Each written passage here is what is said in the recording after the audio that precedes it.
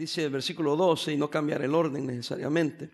Dice así, Pablo hablando a los cristianos que están en Filipos: no que lo haya alcanzado ya, ni que sea perfecto, sino que prosigo por ver si logro hacer aquello por lo cual fui también asido por Cristo Jesús. En otras palabras, no he llegado donde creo yo que Dios me quiere llevar, pero prosigo, sigo adelante para lograr alcanzar en mi vida aquello que Dios quiere hacer con mi vida. En otras palabras, cada uno de nosotros tiene un propósito. Estoy poniendo el mismo pensamiento bíblico con un lenguaje un poco más contemporáneo. Versículo 13, hermanos, dice: yo mismo no pretendo haberlo ya alcanzado, lo repite 2 veces. Pero yo una cosa hago, olvidando ciertamente lo que quedó atrás o queda atrás. ¿Y qué dice? Extendiéndome lo que está delante. Véanlo. Dice: todavía no he logrado hacer lo que Dios quiere que yo haga, pero continúo para ver si lo logro alcanzar. Y dice: no lo he logrado todavía, pero me olvido lo que está atrás y me extiendo a lo que está ¿dónde? Adelante o delante. 14, y prosigo a la meta.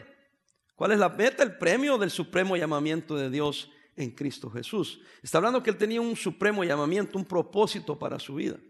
Creo yo, hermanos, que alguien que muere sin saber y conocer perfectamente el propósito de Dios para su vida, desperdició su vida.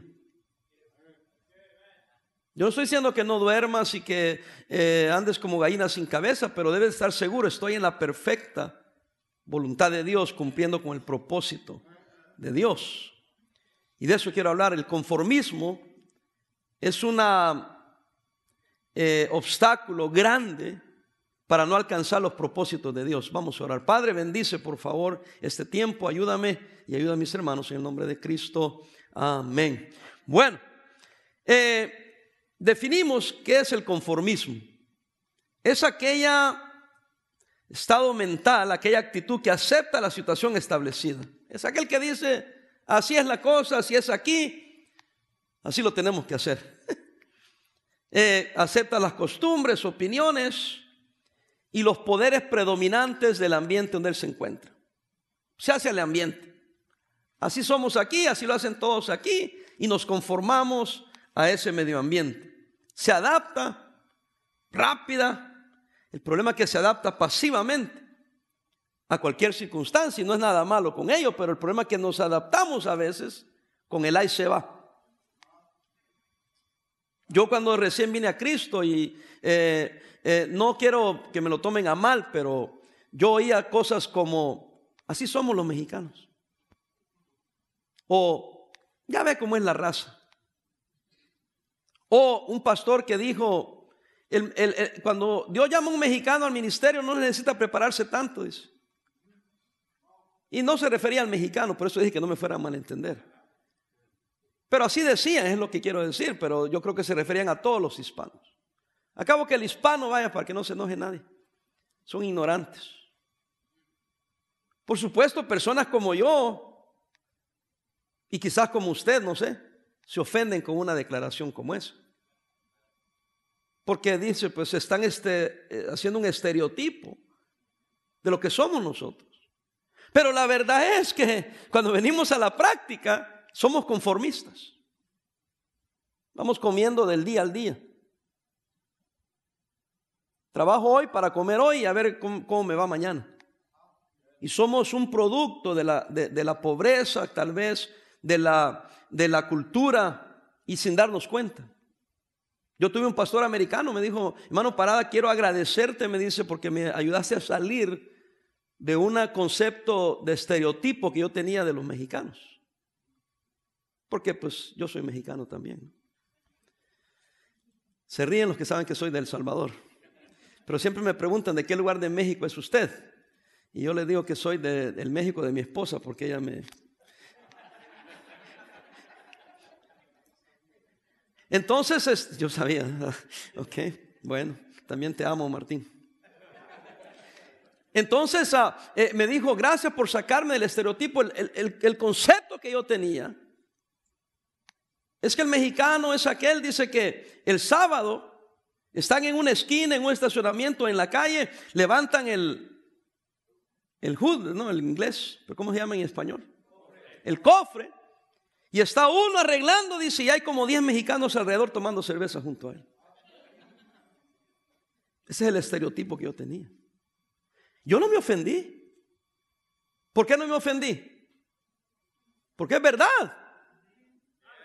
Es verdad. Y algunos parece que vienen a Estados Unidos a chupar. Usted puede ver el viernes por la noche a toda la juventud hispana, juventud mexicana, saliendo de las licorerías con 24 cervezas acá y con una cajota de puras caguamas, y allá se van todo el fin de semana. Y se han conformado a chupar, a tomar cerveza, a emborracharse. No son afectados nada por la cultura, por las oportunidades que hay en este país. Igual, conformistas. ¿Para qué quiero más? Dicen. Y entonces eso nos está matando. Y entonces venimos a las iglesias y pasa lo mismo. Conformismo. Sí, pastor, yo sé que así lo hacen los gringos, pero nosotros somos mexicanos, pastor. Nosotros, y disculpen otra vez los hermanos mexicanos, no me la vayan a tomar. Digo así porque yo me cuento, estoy hablando en serio, me cuento como mexicano. Porque aquí en Estados Unidos, con este color y este color, soy mexicano. Punto, ¿no? Yo no ando peleando, don't call me Mexican, I'm not Mexican. Es una manera de expresar, hermano, no me tomen en serio. Muchos que son inseguros se la toman muy en serio. Ni me niego a que soy de El Salvador, ni me avergüenzo de ser de El Salvador. Y si me dicen mexicano, orgullosamente mexicano. Mis hijos, mi esposa mexicana, yo salvadoreño, mis hijos nacieron en Estados Unidos. Ella es mexicana, yo salvadoreño, y mis hijos confundidos. Como la India María, ni de aquí ni de allá, amén. ¿Y cómo comen ustedes? Cualquier comida mientras no se mueva. Mi esposa cocina de una manera, cocina de otra, y lo mismo nos da. Lo importante es comer, amén. Yo me adapto a ella se adapta a mí, y tranquilos. Pero ese conformismo es peligroso. Ahora hablemos un poquito de actitudes que tienen que ver con el conformismo. Actitudes son predisposiciones estables o formas habituales de pensar, de sentir y actuar, oiga, en consonancia con nuestros valores. La actitud es un estado mental que se dictamina por la costumbre, la cultura. Así me criaron a mí, así me enseñó mi papá, así me enseñó mi mamá. Pastor Fernández dice, no es pecado nacer burro, pero es pecado quedarte burro. Las actitudes son consecuencia de nuestras convicciones o creencias también. Y hermanos, te va a criticar la gente. Si eres conformista, nadie te va a criticar. Pero si usted no es conformista, lo van a criticar. Bien presente tengo a alguien que dijo algo malo de mí, ¿verdad? Y no es nada nuevo que digan algo malo de mí. Pero un persona, pastor americano, dijo algo malo de mí, que decía que yo me creía mucho. Y la que era mi secretaria en aquel tiempo, que ya está con el Señor, la hermana Claudia Sumaya, le dijo, no, tú tienes que conocer al pastor Parada. Él no se cree mucho, lo que pasa es que él está bien seguro de sí mismo, pero la confianza que él tiene en el Señor. Entonces se interpreta la seguridad que uno tiene, entre comillas, a sí mismo, pero no, es una confianza que viene de la confianza que tenemos en el Señor. Entonces la gente te va a criticar, porque el mexicano, el hispano, para que no se ofendan, tiene pantaloncitos de manta, ¿verdad? Con la camisa de manta y su sombrerote y los guaraches. Otra vez regresamos al estereotipo. Porque muchas veces el hispano se siente menos. A mí me llegó a decir un pastor norteamericano que yo era racista.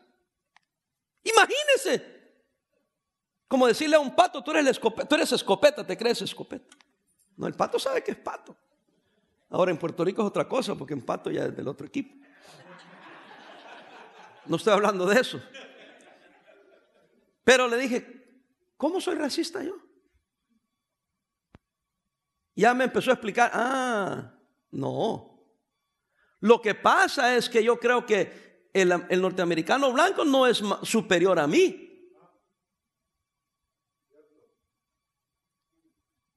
Mi problema, si acaso, es uno que yo lo veo igual. Mira, hasta ustedes están asustados ya. Yo le dije, porque yo tengo muchos amigos norteamericanos blancos. Si fuera yo racista, ellos no serían mis amigos. Pero me tratan como igual a mí. Y yo los trato como igual a ellos. Pero tú no estás acostumbrado, le dije. Porque tú estás acostumbrado que tú cargas al hispano hacia abajo. Y cuando uno se te pone al tú por tú, como que ya, ¿y este qué se cree? Ahora, cualquiera que me oye va a decir, no, pues si es racista, es muy hostil contra los norteamericanos. Aquí ustedes conformistas, losers, ya están pensando así. Pero yo no estoy pensando así. Yo te estoy hablando a ti, no estoy hablando contra los norteamericanos, estoy hablando contra ti. Porque una cosa es que alguien piense de ti que eres menos y otra cosa es que tú te la creas. A mí me dijo un potorro puertorriqueño, jefe mío. Yo era jovencito, me acababa de casar, jovencito. Y a mí me tocaba recibir mercancía en la bodega, y recibir la mercancía teníamos que chequearla, que estuviera bien, a veces parte bien sensible de cámaras y cosas fotográficas. Y me dijo mi jefe, me dijo, Luis, be careful, me dice, ¿cómo haces tu trabajo? Hazlo bien. Si alguna vez todo sale mal, dice, él así me hablaba, que los gringos no digan, fue culpa del mexicanito, fue culpa del little Mexican. The one over there in receiving with the little mustache. Porque todo el estereotipo que también usamos mustache. Y me decía que no sea el mexicanito. Yo llegando a Estados Unidos, digo, entonces ¿cómo que el mexicanito? Sí. Don't make mistakes. Si la quieres hacer en este país, no que te den las cosas porque eres hispano, sino que gánate el respeto a través de hacer las cosas correctamente. Ahora sí me está entendiendo. Yo tenía que escoger en ser conformista y ser uno más del montón, o sobresalir en medio del montón sin creerme más, porque tanto es complejo de inferioridad como el complejo de superioridad. Yo no me creo mejor que nadie. Soy el más bajo de todos, de estatura y de todo. Pero no me voy a quedar conformista. No me puedo quedar nomás ahí y nunca alcanzar el propósito de Dios para mi vida, porque no voy a hacer nada, no voy a avanzar nada. Pablo estaba diciendo eso. Yo era un religioso y nadie me ganaba en la religión, pero Cristo me alcanzó, me salvó, y sé que tiene un propósito. Y no lo he alcanzado todavía, se lo estoy traduciendo. Pero me olvido lo que queda atrás, lo que fui, lo que hice, eso ya no importa. Lo que importa es qué voy a hacer ahora que estoy en Cristo Jesús. Pero no me puedo seguir conformando a lo que fui. Tengo que cambiar mi manera de pensar, mi actitud. Porque tengo que cumplir con el propósito de Dios en mi vida. Ahora sí me está entendiendo. Es más bíblico de lo que usted piensa. Por eso es que hay una generación hoy en día, hermano Walker, que reclama sus derechos.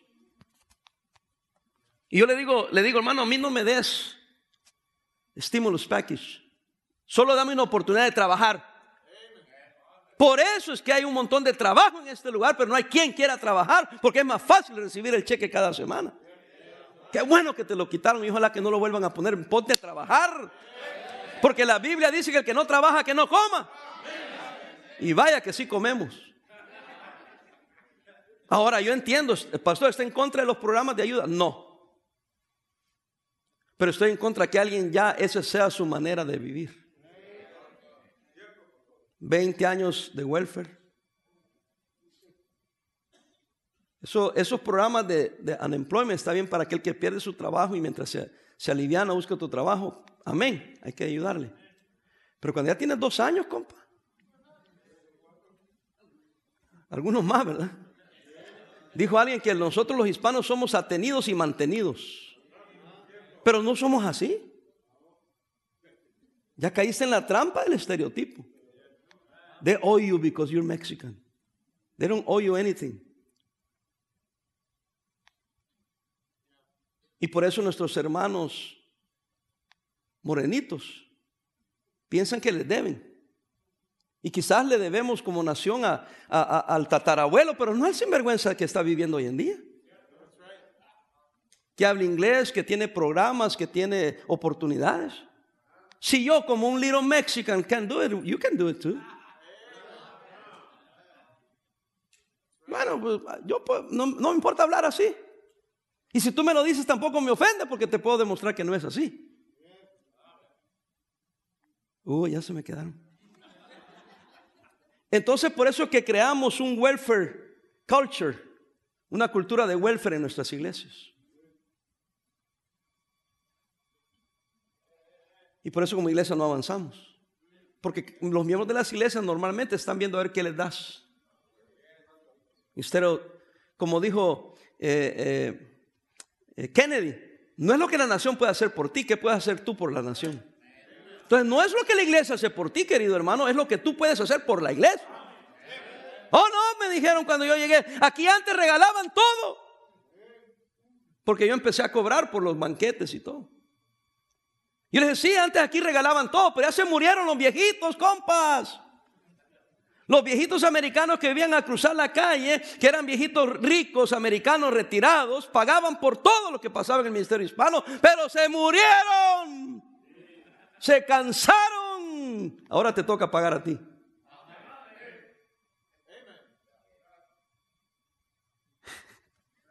Hello.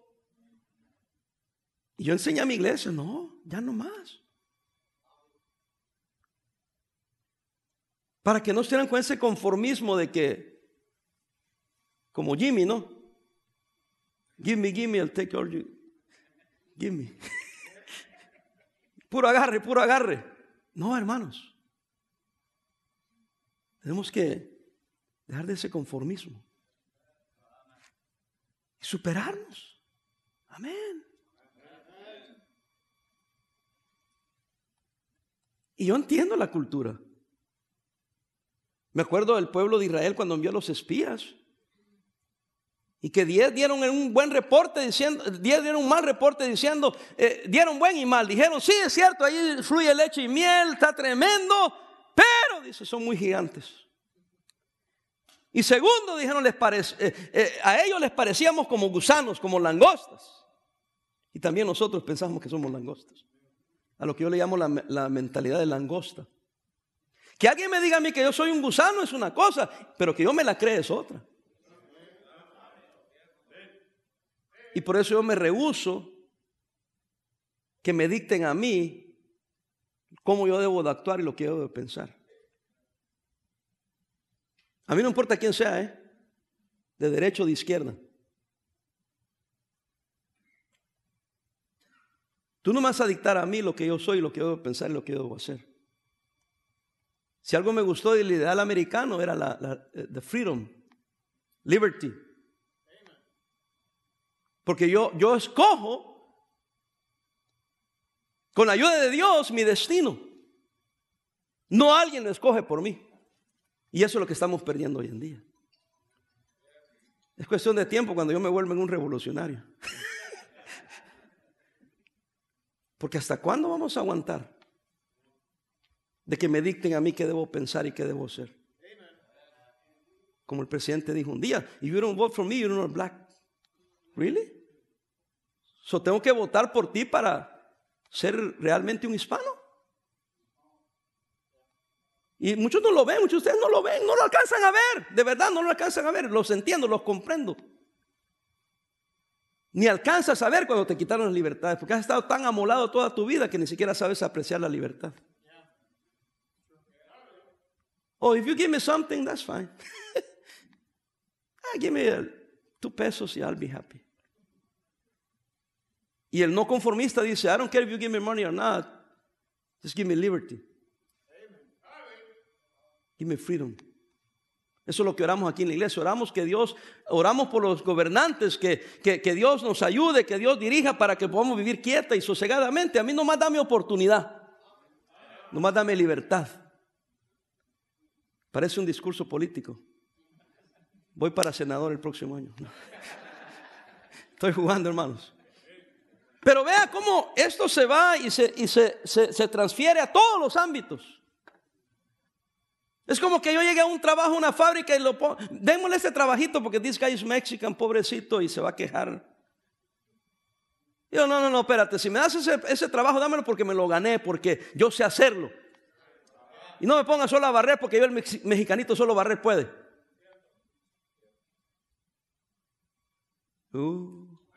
Ya mero entro el mensaje, espérense. Necesitamos ya nosotros despertar. Tenemos unas grandes oportunidades enfrente de nosotros. Yo le digo a mis jóvenes, ustedes son nacidos en este país, conocen el idioma, conocen la cultura. Ya dejen de andar pensando en boberías, de andar con pantalones a media nalga. Vístete bien, ve a la universidad, ve a la escuela. No hay nada malo que tengas un trade, un oficio, pero trata de sacar una licencia. No hay nada de malo, pero ve al college a sacar una licencia técnica, pero ya piensa en superarte. Pero el papá dice, no, hijo, ya con que tú hables inglés. Mira, el problema mío es que no hablo inglés, pero tú hablas inglés. Y el muchacho nacido en Estados Unidos se la cree. ¿Quiere que diga algo más controversial todavía que lo que he dicho? En Estados Unidos, el que nace en Estados Unidos, el que vive en Estados Unidos, cualquier menso habla inglés, hermano. Igual que cualquier menso habla español en México o español en El Salvador. No hay virtud. Mira, es mexicano y habla español. ¡Wow! Pues aquí, ¿cuál es la virtud de que el muchacho nació aquí? Tú digas, ay, mi hijo, qué fregón es, habla inglés. Bueno, para el hispano conformista que no habla inglés, cuando su hijo habla inglés, hasta lo adora, tú hablas inglés. Y el hijo hasta lo mira de menos y dice, get out of my way, Mexican. Por eso es que el hijo nacido aquí se cree superior a los demás hispanos. Solo por la única, miserable, triste razón que habla inglés. Y se queda hablando inglés, pero y flipping hamburgers. 1, 2, 3. No hay nada malo con hacer flipping, quiere decir darle vuelta a las hamburguesas a los que no hablan inglés. Óigame, yo trabajé en el McDonald's. I was flipping hamburgers. Pero me quedé ahí. Soy pastor. Y muchos padres le dicen a sus hijos, mira hijo, cualquier cosa menos pastor. Porque mira cómo sufren, no tienen nada. Mira cómo sufro yo. Yo le digo, hermano, ustedes son malvados. Lo que le estás diciendo a tu hijo, tú eres un vil fracaso, no sirves para nada y si te metes a pastor te vas a morir de hambre. Yo les digo, si tú eres un pastor que sabe el valor del trabajo, no eres conformista, y eres innovador, vas a triunfar como pastor. Luis Ramos es un pastor amigo mío allá en San Luis Potosí. Yo no sé dónde nació Luis Ramos, no sé si nació aquí o en México, pero fue criado aquí en Estados Unidos, obviamente, ciudadano americano. No, nació en México. Ahora me acordé. Cuando dije ciudadano americano, porque sí soy ciudadano americano, pero fue criado en Estados Unidos desde su niñez. Eso era más pocho que mexicano. Todavía es más pocho que mexicano, pero él me dijo a mí algo. Me dijo, hermano Parada, yo creo que tú no te das cuenta, me dice. Pero lo grande de tu iglesia no es que es una iglesia grande y fuerte, porque hay grande y hay fuerte, pero tu iglesia es grande y fuerte. Te voy a decir cuál es lo grande, me dice. Que son un grupo étnico en una nación extranjera, con otras culturas, otro idioma, otra costumbre. Eso es lo grande de tu iglesia. Wow, yo me quedé, porque cuando tú vives aquí en esta área, hermano, todos hablamos español. A veces tengo que recordarme, estás en Estados Unidos. Ok. En esta zona, ¿no? Los que vienen de otras zonas donde ustedes son la minoría, pero aquí nosotros somos la mayoría. Usted ve a Los Ángeles, allá por unas partes de allá del MacArthur Park y todo eso, ahí los negocios tienen rótulos que dicen "We speak English". Entonces es bien fácil sentirse que es nuestro país y que no necesitamos hablar inglés. Y por eso nos conformamos ni siquiera a aprender el idioma. Y mira, yo como hablo inglés con acento, pero lo hablo. Lo primero que aprendí, how much you pay me? When vacation? I need more money. Amén. Eso sí lo saben, ¿verdad? Ingratos. Pero yo dije, no, aquí para hacerla hay que aprender inglés, papá. Entonces me metí a estudiar inglés, a aprender inglés, porque a eso vine en realidad. Yo fui a la escuela, nomás vine, pero después cuando ya se acabó todo y tuve que trabajar para mantenerme, mi papi ya no mandó dinero. Entonces me fui a estudiar, quería sacar el high school, quería ir a college, universidad, y soy salvo y Dios me llama al ministerio en la torre. Y lo que yo oí de los pastores, dije, ya me fue mal. ¿Qué hice? Pero una señora nicaragüense fue de gran bendición a mi vida. ¿Cómo? Me menospreció. ¿Quiere usted que yo tenga éxito en algo? Desafíeme, menosprécieme. Por lo que sea, orgullo, llame lo que sea, pero le voy a demostrar que no es así como usted piensa. Y él me despreció, me dijo pastorcito, kiosquito. Y yo dije, vieja desgraciada esta. Era cristiano, pero no muy buen cristiano. Ahora soy pastor, pero no un buen pastor. Y de vieja desgraciada esta, ¿qué se cree? No, yo voy a estudiar, me voy a graduar. Y ya estaba ya a punto de casarme con mi esposa, ¿verdad? Porque estoy casado con ella por 37 años. Dije, por la gracia de Dios voy a ser un pastor que no se queda conformista nomás con el kiosquito rentando un storefront. I might start like that. No me importa empezar con un storefront, con un pequeño cuartito, pero no me voy a quedar ahí porque no soy conformista. Y no sé si es que hemos llegado todavía, me siento como Pablo. Todavía no hemos llegado. Pero no me quedo ahí. Los que son miembros de mi iglesia saben, y no estoy mintiendo, que les he dicho que si Dios sigue bendiciendo, cuando pase la pandemia, vamos a ir a 2 servicios. Y si es necesario 3 servicios. Y quizás Dios, en su gracia y misericordia, quiera que nos movamos a otro lugar más grande. Y yo le dije a los hermanos, but we have to start somewhere. Pero tenemos que comenzar en algún lugar. Ahora este es un lugar bonito, precioso, bien lindo por todos lados. Todo está arreglado. Todo funciona. Todo está limpio. Pero espérese. Si Dios quiere y no quiere que tengamos 2 servicios, no me quiere a otro lugar, yo estoy contento. Pero mi estado no es de satisfacción. Tommy Ashcraft dijo, cuando yo era un chamaco, dijo, contento sí, satisfecho nunca. Uno siempre tiene que querer superarse, ser mejor cada día.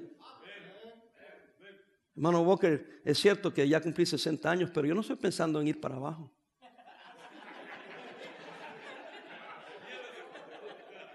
Créame, por favor. Yo creo personalmente que mis mejores años están por delante. At least 20 years. Tengo 60, así que hermanos, quédense 20 años. Después de 20 años se puede gozar que yo me voy a retirar. Maybe.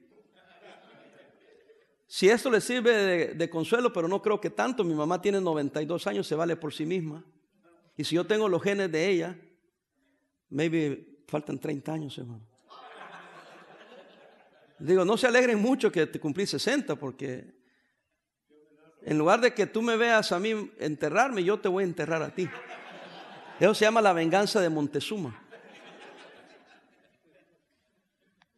Pastor Hurtado se retiró y ahora está pastoreando otra vez. Dice el que es temporal, dice. Y luego, entonces, ¿para cuándo traen a otro? Entre unos 5 años. Me dice. Anda bien contento el pastor porque como que agarró nuevo brillo. Ya dejó en buenas manos la iglesia. La iglesia va progresando. Y la iglesia, el pastor Juan Márquez, que lamentablemente fue con el Señor, lo llamó para temporalmente sacar a la iglesia adelante y después traer un pastor. Entonces, ¡qué bendición! Él no es conformista, nomás irse a sentar ahí el viejito sentado. No. Si hay una oportunidad, why not? Tiene el conocimiento, tiene la experiencia, tiene la presencia de Dios en su vida. Póngalo a uso. Póngalo a uso. Amén. Yo no sé cuántos años tiene, creo que es 76, algo así. O 78. Y yo soy un cipote. Soy un chamaco a los 60 años. Chavalo, amén. Gracias, hermana. ¡Bah! Amén. Denle otra tortilla. Otro taco. Un chavalo. ¿Sí me entiende? ¿Cómo se siente? Me dijo alguien. Como de 40, le dije. Pero cuando quiero correr, el cuerpo me recuerda que ya no. Por eso no corro. Es más, yo le digo a mi esposa, mira, yo por eso no hago ejercicio, le digo. Fíjate en el parque. Todos los que están haciendo ejercicio andan corriendo, todos son gordos y gordas. Yo creo que hacer ejercicio te hace gordo porque solo gordas veo correr. Porque solo ellos van al gimnasio. ¿Yo por qué tengo que ir al gimnasio con este cuerpazo que tengo? Redondo, pero cuerpazo. Pero yo bromeo con esas cosas, hermano, porque no estoy ni obsesionado, ni estresado. Pero soy de los que creen que si Dios me deja vivir un día, algo tiene Dios que yo haga ese día. Y estoy bien listo para irme mañana. Alguien me dijo, pastor, usted habla así de que 20 años, ¿qué si se muere en la otra semana? Porque todo está en las manos de Dios. Hermano, ni me interesa, le dije. ¿Sabe por qué no me interesa? Porque ya voy a estar muerto. La gente está viviendo así. Hermano, si un día nos vamos a ir todos. Pero mientras no me voy, todavía hay algo que hacer. Y esté dispuesto a hacer cualquier cosa. Pastores ya no han subido porque llegaron al conformismo.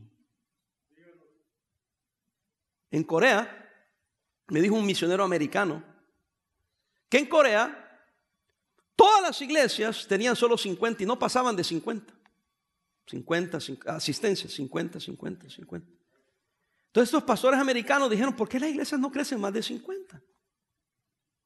Y se juntaron ellos, hicieron un estudio semicientífico de una encuesta y se dieron cuenta que tomaba 50 miembros para sostener con sueldo al pastor.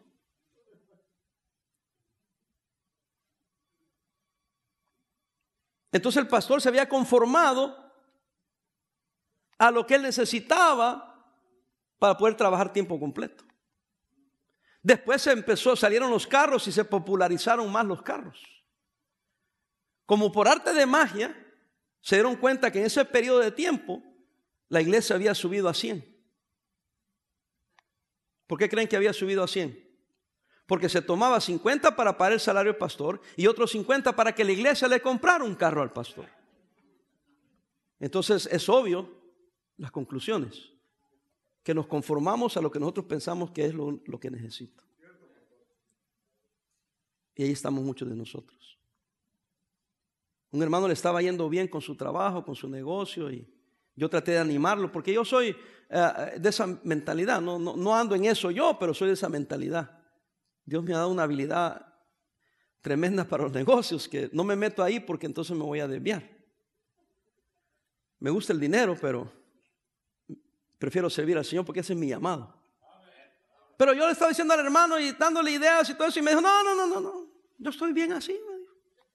Con lo que gano, me alcanza y estoy tranquilo. Dije, este es un conformista. Entonces le digo yo, entonces, ¿sabe qué, hermano?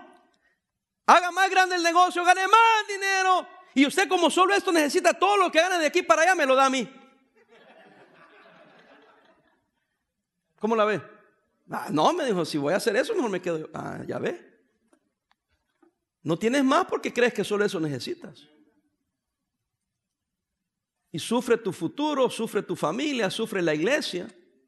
Qué lindo fuera que se levantaran 100 hombres de negocio, mujeres de negocio en las iglesias. No estoy hablando de los 3, del 1 que usted depende, se va ese, se lleva las canicas y te quedaste en la lona.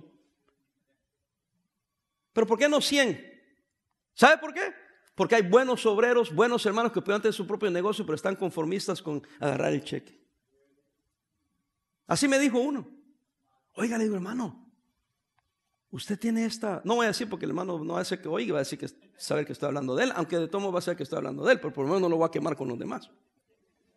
Usted sabe este negocio bien. Y mi hijo está en ese negocio, le digo, y hay una gran necesidad y usted puede ganar muchos billetes. ¿Sabe qué me dijo? No, pastor, pero es que a mí me gusta entrar a las 8 de la mañana y salir a las 4 de la tarde y que me paguen mi cheque. Hay que se preocupe mi jefe, dice. Le digo, si el jefe no está preocupado, él tiene una gran mansión allá en Orange County. Y el jefe anda manejando un camionetón de $70,000. Posiblemente está de vacaciones en Hawái mientras tú estás ganando el chequecito de 8 a 5. No está preocupado, el preocupado eres tú porque no te alcanza cómo pagar la renta, compa. Que si ganaras 5 veces más de lo que ganas, ¿cuál preocupación? Oh, mire cómo me están viendo. Pero el conformismo de 8 a 5. Y quizás si usted es profesionista y fue a la universidad y le pagan por una profesión que usted hace, perfecto, pero estoy hablando de alguien que puede comenzar su negocio de X, ¿no? Pintura, construcción. A mi hijo Luis, para que entienda, le ofrecieron una compañía española, le ofreció $10,000 mensuales de salario. Y no lo tomó. Y yo le dije, hey Luis, you're crazy, man. $10,000 y te iban a pagar beneficio y todo eso. Y me miró y me dijo, I can make more on my own. Perdona, Flor, si te marchité. Puedo hacer más, dice, por mi propia cuenta. Pero dice, les dije, páguenme 4,000 nomás. Por consultoría, por consultar. Así yo sigo haciendo mis trabajos y ustedes me dan 4,000. Y dijeron, oh, sí, perfecto. Y otra cosa, otra ventaja. Era una compañía, les dije, española, de inversionistas, construcción. ¿Y sabe por qué lo agarraban y le pagaban tanto para empezar? ¿Adivinen por qué? Porque habla español. Porque habla español. Y es nacido aquí. Y habla español perfecto. Y porque hablaba español perfecto, obviamente inglés perfecto, obviamente, nacido aquí, cualquier menso habla inglés aquí. La virtud de él es que habla español, habiendo nacido aquí. ¿Ven la diferencia, hermanos? Fíjense la mentalidad. Mi gran amigo y gran héroe de la fe en nosotros, el pastor Tommy Ashcraft, ha vivido en México toda su vida. Todos sus hijos fueron criados en México. ¿Qué aprendieron sus hijos como normal en México? Ya están aprendiendo español, ¿verdad? Pero él obligaba a sus hijos que en su casa solo se hablaba inglés. Porque dijo, aquí en México van a agarrar el español easy, fácil, pero el inglés no. Vamos a aprender inglés, vamos a hablar inglés, todo inglés, porque un día se van a ir a Estados Unidos, quiero que sepan manejarse allá. Solo nosotros los mexicanos venimos acá, el niño no quiere hablar español y le decimos que no. Si lo que le debería enseñar es el español, el inglés lo van a agarrar, porque como son mensos, eso lo van a agarrar bien. Porque cualquier menso habla inglés aquí. Y el chino va a aprender español.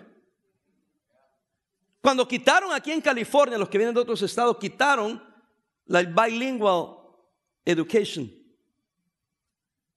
¿Sabe por qué lo quitaron? Porque los papás de los niños mexicanos protestaron que por qué les enseñaban español. Y quitaron la bilingual education. Espéreme. ¿Y sabe quiénes protestaron que por qué la quitaron? Los gringos. Y aquí estamos al revés. Entonces los hijos de nosotros los mexicanos no hablan español. Y los hijos de los norteamericanos hablan español. Y los chinos. Un chino me estaba hablando inglés a mí y no le entendía, pero no le entendía porque era chino con un acento que saber qué estaba diciendo. Yo me le quedaba viendo y me habla español. Yo creo que el chino pensó, esto no me entiende porque estoy hablando inglés y como es mexicano le voy a hablar español. Yo dije, no puede ser, me puse a reír.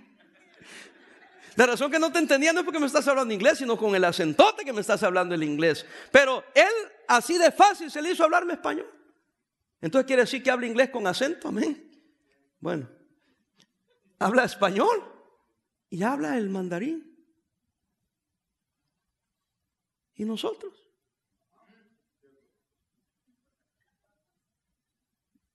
Bueno, ahí lo dejo para que se... Pobre chamaco, ¿verdad? No, pero no es porque esté en contra de ellos. Mis nietos no hablan español. Lo entienden, pero no lo hablan. Y entonces me dijo alguien, pero pastor, usted a sus hijos les exigió que hablan español. ¿Por qué a sus nietos no? Porque los nietos no son mi bronca, es bronca de mis hijos. En todo caso, si están oyendo esta predicación, les está cayendo a ellos también. A veces se portan mal y me dice mi hijo, a mí me pegabas, a mí me castigabas. ¿Y por qué a ellos no le dicen nada? Porque son mis nietos y los nietos son para echarlos a perder. Es bronca suya de educarlo. Trágamelos un rato, los disfrutamos y llévenselos. Amén, hermano Booker. Pero bueno, esas son filosofías, pero vuelvo a nuestro estado mental. Ahorita entra el mensaje. Ahí continuamos en el otro año. Hay un conformismo que agrada a Dios. En 1 Timoteo 6:7, me lo pones ahí en pantalla, hermano, por favor. 1 Timoteo 6:7. 1 Timoteo 6 y 7. Si no lo encuentras, pues yo creo que no me entiende el español. Así. Ponme el 6, por favor. Dice, pero gran ganancia es que, hermanos, la piedad acompañada de ¿qué? Contentamiento. El 7. Porque nada hemos traído a este mundo y sin duda nada que podremos sacar. Entonces algunos dicen, bueno, entonces como nada me voy a llevar, no hago nada aquí. Eso no está diciendo el versículo. Lo que está diciendo, puedes hacer lo que quieras aquí, entiende que no te lo vas a llevar. Es para disfrutarlo aquí, para invertirlo aquí, para vivir bien aquí. Pero entendiendo que esto aquí se va a quedar, nosotros vamos a ser ricos en el cielo. Por eso no nos suscribimos al evangelio de la prosperidad. ¿De qué le sirve al hombre si gana todo el mundo y pierde su alma? No quiere decir que no creemos en la prosperidad, pero no lo es el todo. Pero el conformismo cristiano que agrada a Dios es aquel que dice, Dios me ha dado todo, estoy contento y sé que hay un futuro mejor ahí en el cielo, pero he logrado hacer cosas aquí, estoy contento. Quiere decir que he agradado a Dios. ¿Qué no pudiéramos hacer por la obra de Dios, hermanos, si dejáramos de ser conformistas? Yo no me había fijado en eso, lo voy a decir, y miembros, por favor, tenga cuidado con eso. Pero estaba hablando con un hombre de negocios, un hombre que Dios lo ha bendecido y tiene dinero, y es hispano,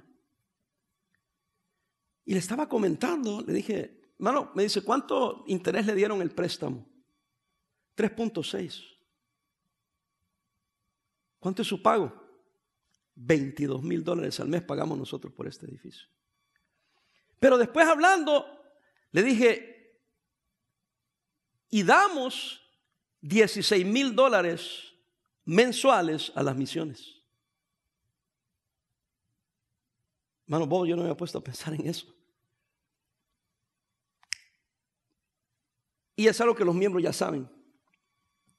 Proporcionalmente a lo que damos a misiones, Dios nos bendice. Y el cristiano que da a misiones, le dije, es que nuestra iglesia ha dado a misiones. Y por eso Dios nos bendice en las otras áreas. Entonces me puse ¿para qué me puse a sumar? 22 más 16.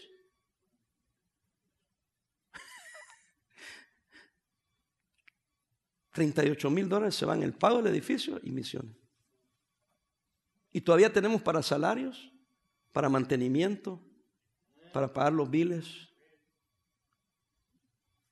Ahorita mismo los losers aquí están pensando, se está jactando. El problema es que sí tengo de qué jactarme. Yo te hago una pregunta, ¿y tú de qué te jactas? Algunos me han dicho, es que usted pastor una iglesia rica. ¿Really? Enséñamelos por qué. Y yo le he dicho a mi iglesia, aquí están los miembros. No todos, pero hay muchos miembros aquí. Son gente bendecida. Y si son ricos en ser dadivosos, generosos. Hermano Bob, usted me dijo hace un par de años, ¿se acuerdan? Es que tu gente es de otro nivel, me dijo. De otro nivel, digo. Pues sí, de otro nivel en México, son más del norte, Michoacán. No, me dice. A ver, barjémela porque no entiendo eso, porque yo conozco a mi gente. Y él me hizo ver algo. El gringo me tuvo que venir a abrir los ojos. Solo fíjate los carros que manejan. Eso fue como 3 años. Solo fíjate los carros que manejan ahí en tu estacionamiento. Mira los carros que tienen. Y yo como me había quedado hace 10 años, puras carcachas. ¿Cuál carro que manejan? Pero me quedó el gusanito. Y un día que me salgo, dejé a alguien orando y me salí a ver con los carros que salían. Y los hermanos, yo decía, ven, ¿quién me entrega ese carro? Y no, ¿para qué le digo? Los inditos. Estoy jugando con ellos. Y un BMW, y un Mercedes, y un Range Rover. Y yo dije, sí es cierto. Como yo me quedé con la primera generación, estos ya tienen carros nuevos. Toyota Central. Amén. Y ya con su Honda nuevo. Y yo dije, ¿qué onda? Es que su nivel económico ha subido. Entonces han aprendido a dar y dar a misiones y dar los diezmos. El pastor Córdoba dijo, ¿qué no haríamos todas las iglesias si todos los miembros diezmaran? Dijo, jamás tendríamos que recoger ofrendas especiales. Y yo tengo años ya de no recoger ofrendas especiales.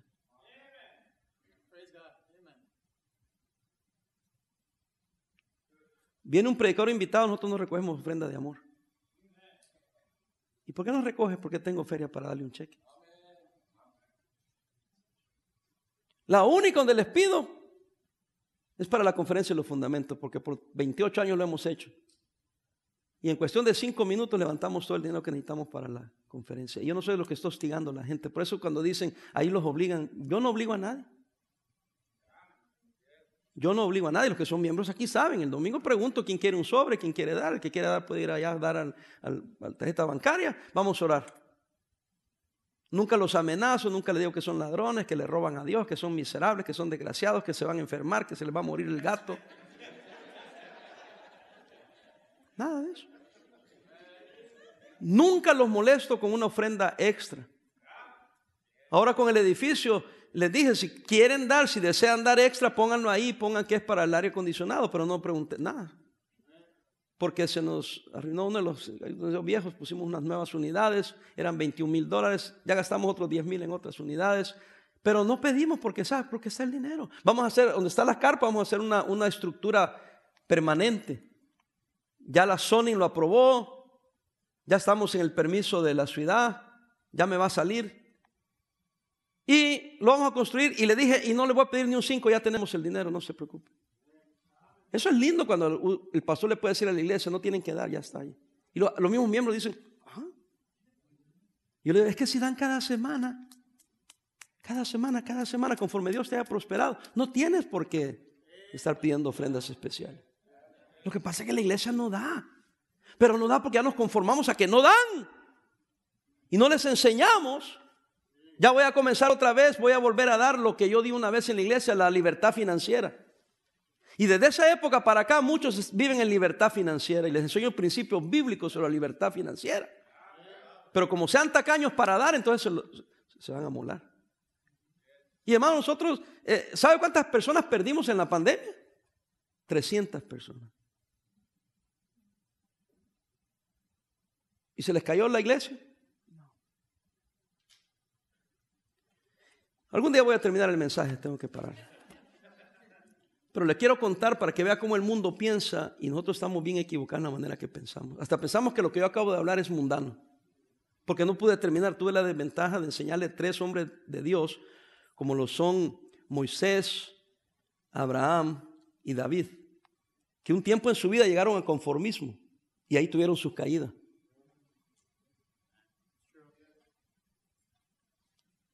Pero el banco nos preguntó a nosotros que le dijéramos cuántas personas diezman, cuántos eran los 15 que más dan, no personas, sino cantidades. A ellos no les importa Pancho Ramírez, forget it. They want to see números. Entonces tuvimos que decirle, mira, estos son los 15 que más dan y esto es lo que dan. ¿Qué porcentaje dan esto y esto? Yo soy curioso porque a mí me gusta aprender. Yo aprendí eso, le pregunté, discúlpame, ¿por qué no estás preguntando todo eso? Mira, pastor, me dijo, hay iglesias, porque ellos prestan a muchas iglesias, que dependen de 2 personas, 3 que dan mucho. Y hemos visto que la gente se va. Y como se te vayan los 2, 3 que sostienen la iglesia, te vas a amolar, se te acaba todo. Entonces nosotros, eso es un high risk for us. Nosotros preferimos que hayan un montón dando poco, porque si se te van no importa, o sea, no daban la gran cantidad de porcentaje. Sí, tenía sentido. Ok. Lo comprobamos. 750 personas daban cuando nosotros agarramos el préstamo. Como 480 o 50 dan hoy. Y es interesante porque lo que perdimos de asistencia durante la pandemia también fueron los que dejaron de dar en cantidad de gente dando. Pero este grupo de 450 que todavía siguen dando, no solo dieron lo que necesitábamos, sino que dieron más. De tal manera que en lugar de disminuir las ofrendas, aumentaron nuestras ofrendas. Alguien me dijo, pero ¿cómo una iglesia puede perder 300 personas y subsistir? Piénselo. Es porque no son conformistas. Y no dijimos, bueno, como se fueron, vamos a entregar el edificio y ya ni modo, nos amolamos la pandemia. Dijimos, no, vamos a redoblar esfuerzos. Si usted puede dar un poco más, de un poco más. Si usted no daba, empiece a dar. Pero ya Dios nos trajo aquí, no podemos perder el edificio, tenemos que confrontar la necesidad. Y miren, no los molesté, solo les hice conciencia, pero acá Dios va a proveer. Y Dios ha provisto. De eso estoy hablando, hermanos. No ande buscando al rico. Busque las almas. Alguien me dijo que la iglesia es pobre, pastor. ¿Y cuántos pobres tienes? 50 pobres. Consíguete 100. Y recogen ofrenda de pobre de 100. Va a ser más que ofrenda de pobre de 50. Que necesitamos más, aún así no alcanza. Consíguete otros 50 más pobres. Ya tienes 150 pobres. ¿Entienden mi lógica? O sea que para mí, hermano, discúlpeme, no hay excusa. ¿Y sabe por qué no hay excusa para mí? Porque no soy conformista.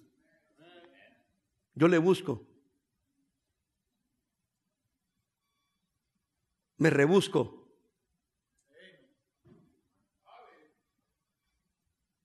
Buscamos una forma, una manera. Porque no soy conformista. Cuando pasó lo más duro de la pandemia, aquí están los miembros. Les informé, tuve la tragedia de informarles que teníamos dinero guardado. Y que más que estar en la calle económicamente, estábamos súper bien económicamente. Y habíamos gastado como 400,000 en arreglos. Qué tragedia, ¿verdad? Los demás dijeron, ¿pero cómo? Y yo dije, ¿cómo? Y yo empecé a hacer un análisis de todo. Y yo no sé cómo. Pero el Señor nos ayudó. Y yo les agradezco, les dije ayer que les agradecía mucho a ustedes que oraron por nosotros, porque humanamente hablando, teníamos que habernos ido en el hoyo. Con pandemia, servicios virtuales, algunos no trabajando, se te va la gente. ¿Y cómo? Es Dios. Porque Dios bendice a la persona que no se da por vencido y tiene confianza en Él. Maldito el hombre que confía en el hombre. A lo mejor estoy animando a muchos de ustedes, pastor. Yo sé que nos ha golpeado fuertemente. Yo le digo que he perdido eso no para jactarme, ni porque esté quejándome. Es para decirle, hermano, tú perdiste, yo perdí, todos perdimos. Si la pandemia no respetó a nadie. Pero no te caigas al piso, no te quedes ahí en el piso. Párate, levántate. Y no te conformes. Sigue adelante. Amén. Todos sufrimos. Acabamos de tener el día del amigo. Y regresamos a mucha de la gente que perdimos también fue gente de ruta o gente de clubes. Porque no recogimos a nadie durante un año, 8 meses. Entonces ahora estamos tratando de regresar a hacerles clubes bíblicos a donde ellos están. Y entre el sábado y el domingo tuvimos 814 personas. Tuvimos una asistencia que teníamos antes de la pandemia. Entonces sí tenemos esperanza que vamos a regresar a eso y yo creo más. Y la semana pasada, o sea el domingo tuvimos mucha gente. El auditorio aquí se llena todo el domingo con las mismas sillas que están ahorita. El doble de la gente que está ahorita tenemos el domingo. Y no recogemos a nadie. ¿Sabe por qué? Porque no teníamos autobuses, no podíamos recoger a nadie, pero no somos conformistas. Seguimos buscando. Hay que invitar. Tuvimos 9 visitantes, 3 salvos.